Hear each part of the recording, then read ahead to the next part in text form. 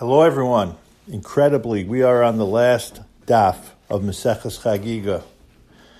Maseches Chagigah started. We thought it was going to be an easy learning, but it got more difficult as we went along. But Baruch Hashem, we were able to go through the entire Masechta with our unique approach, halacha l'masa, and we're not going to disappoint today as well.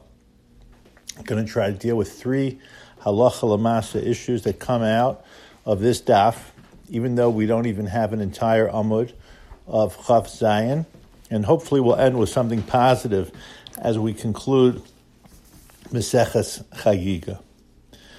The Shulchan Aruch in Yeridea, in discussing the halachas of Tfilas Kelim, Siman Kuf Chaf, relates to this daf.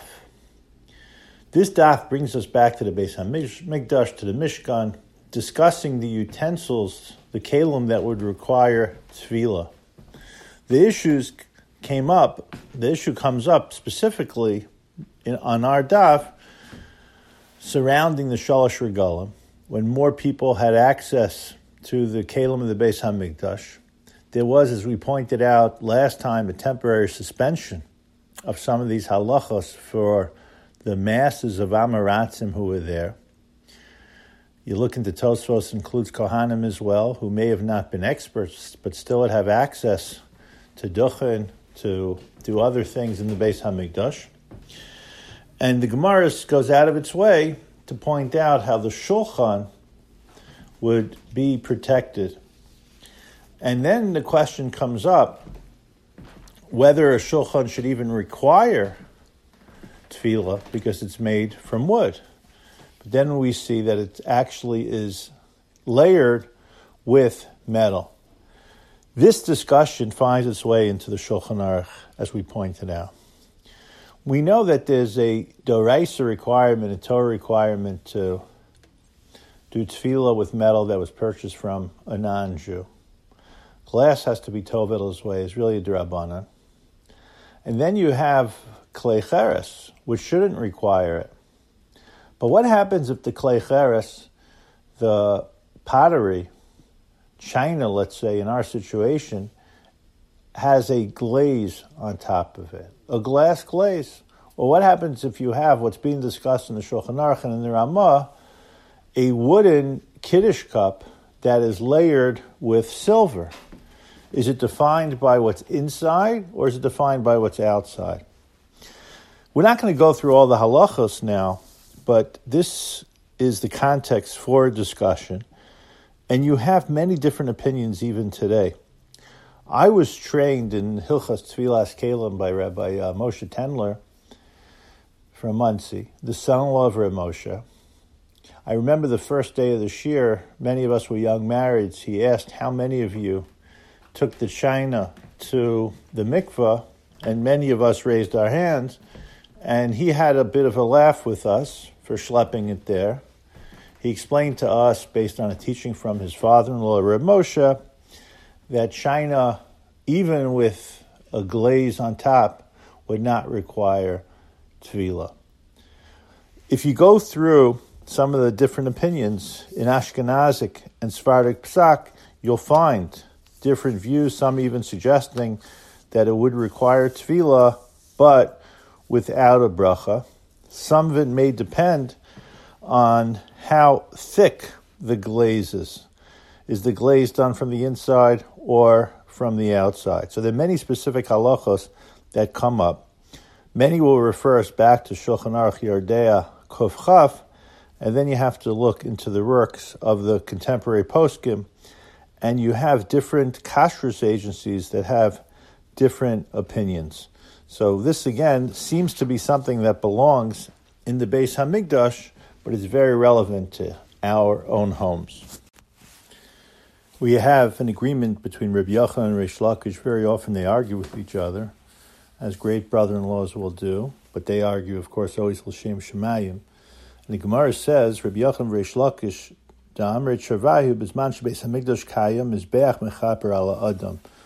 we know that the Mizbeach plays a role in the bringing of karbanos that contribute to the kapara of human beings. I always say contribute because there obviously has to be a process of tshuva in place as well. But now we don't have the Mizbeach, so what are we left with?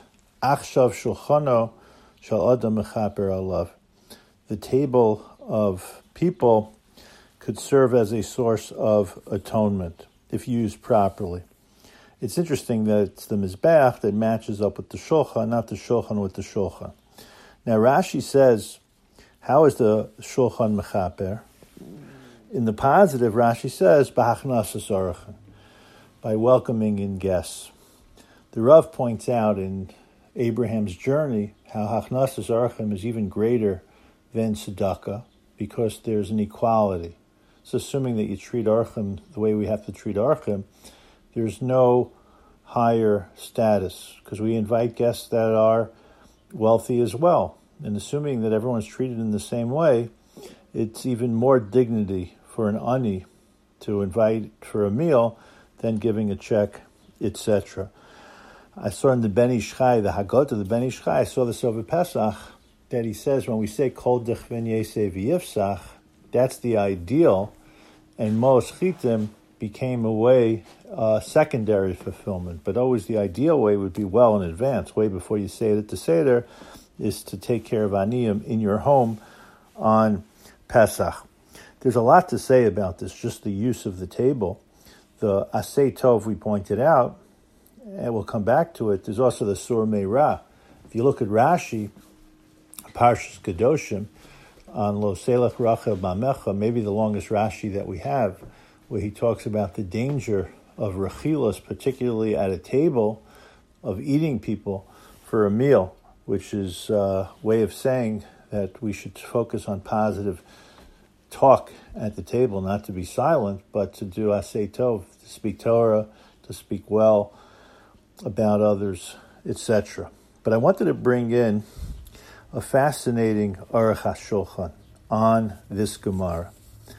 The Aruch HaShulchan brings down a minhag, and I'm going to trace this minhag for you to a Rabbeinu Bachya. The Aruch HaShulchan says, "Minhag hasfardim bale machnise orchim shal shulchan shechilu alav es haniyim osem mimeno aron."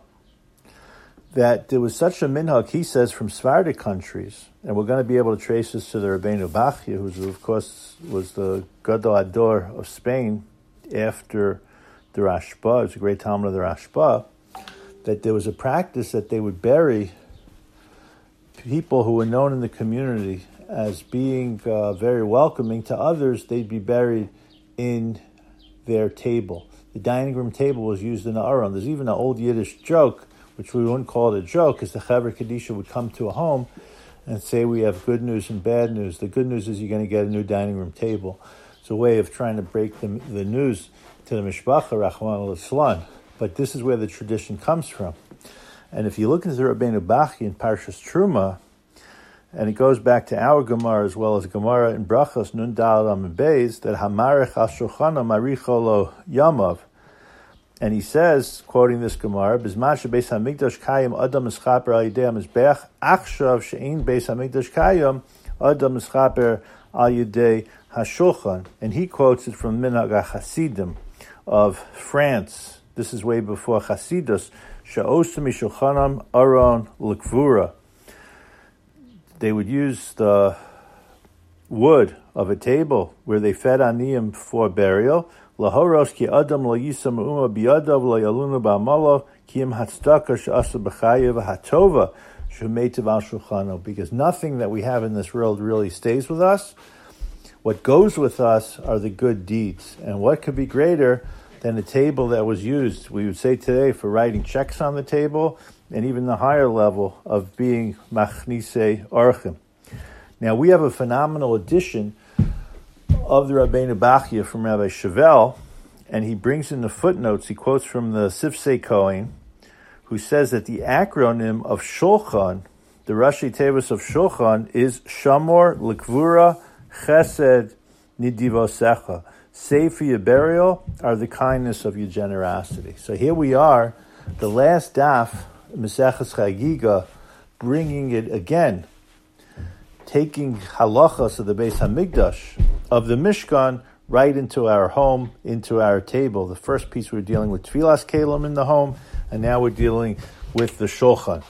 We'll have one more piece to say about the Shulchan and connect it to the end of Maseches Chagigah. We're going to end the study of Maseches Chagigah that we've learned together for the last 6.5 months with an incredible teaching. Also based on this Gemara of the Mizbeach, today the Shulchan bringing peace, is a halacha that's brought down in the Beis Yosef or Chaim Simon Kuf Pei. This halacha that the Beis Yosef quotes in the name of the Rokeach, Simon Shin Lamed Beis, is a practice, a minhag, to mechasin sakin b'shas birchas hamazon.